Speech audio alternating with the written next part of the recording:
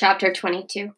Peter lit the 4 big lanterns hanging from the barn rafters. The tools, the sharpening wheel, the wall full of puppets, all glowed warm and cheerful in the cones of amber light.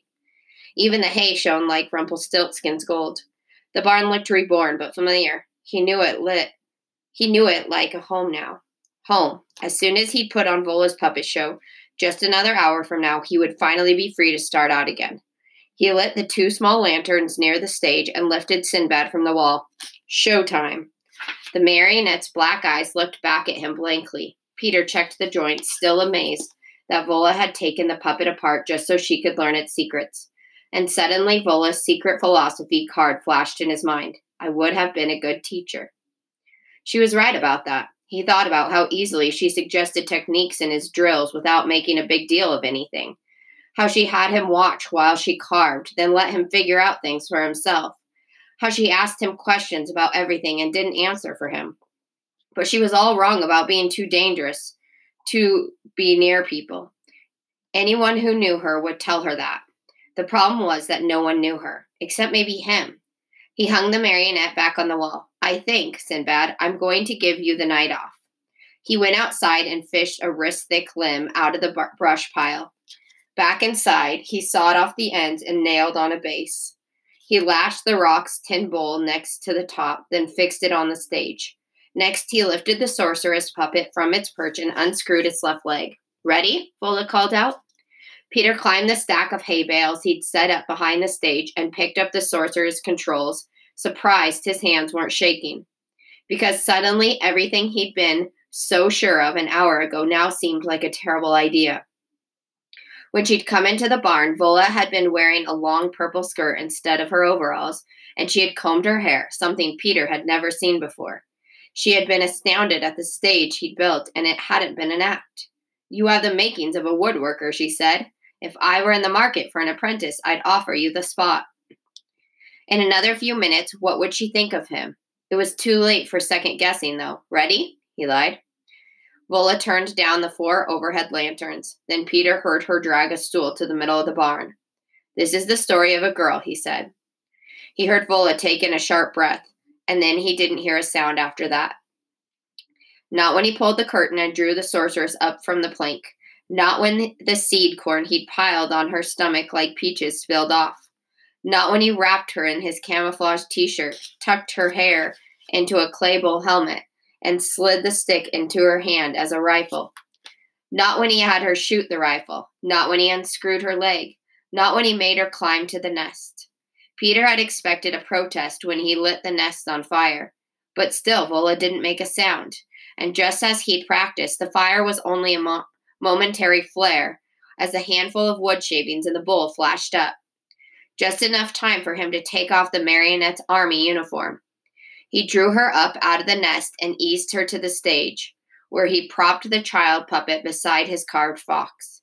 He had her bend low to the child, then turn and stroke the fox. And then he pulled the curtain. Peter hung the controls. He waited, but still there was only silence. He stretched to look over the stage. Vola stared straight ahead, right through him, her face as rigid as if it had been carved of wood. The tears streaming down her cheeks gleamed in the flickering light. Somehow they only served to make her look noble. I'm sorry, I only meant you're not a grenade. You're good. You took me in. You're training me so I can get Pax. Leave me alone, boy. Her voice was low and wire-tight.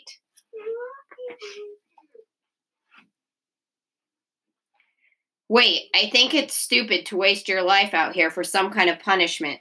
I mean, maybe that guy didn't even care about that book. Maybe he won it in a poker game the night before.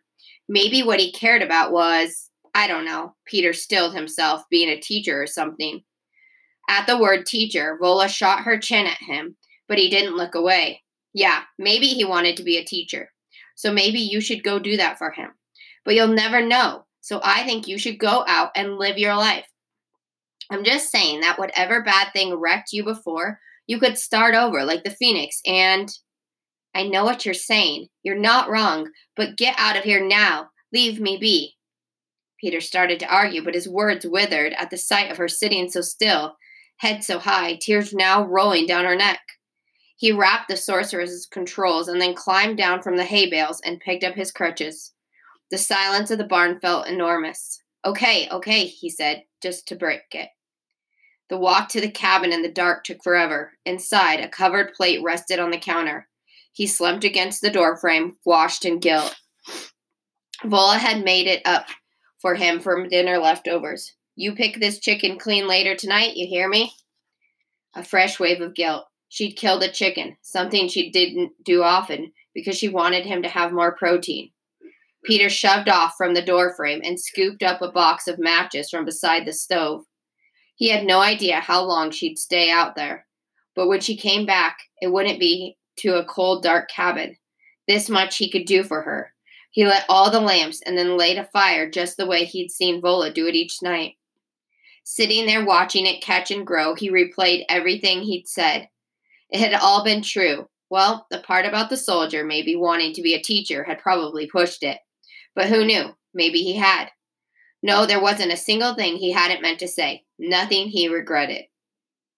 A gust blew down the chimney, threatening the fragile fire. He reached for another section of newspaper. As he crumpled it, a headline caught his eye. Forces prepare to engage. Area to be evacuated. He flattened the sheet and read. He studied the map, unbelieving. And then he grabbed his crutches and pegged out to the porch so fast that Francois scrambled from his nest and shot out into the night.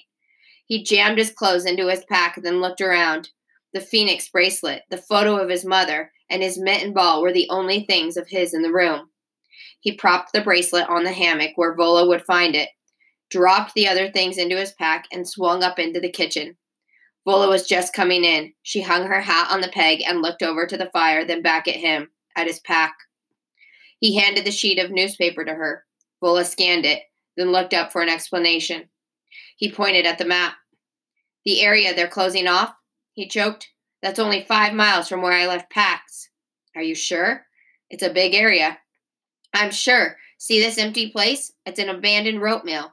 It's got all these high stone walls, and it sits overlooking the river at the only place you can cross it. The rest is gorge. That's where they'll fight for the war.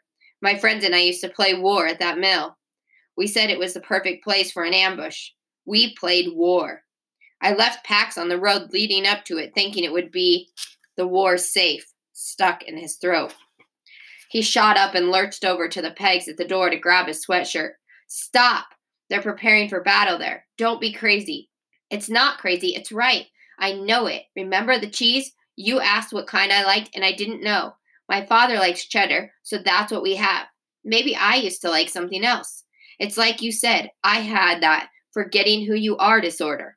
I didn't remember what was right and what was wrong when I left Pax, but now I do. Now I know I need to go there. I know that.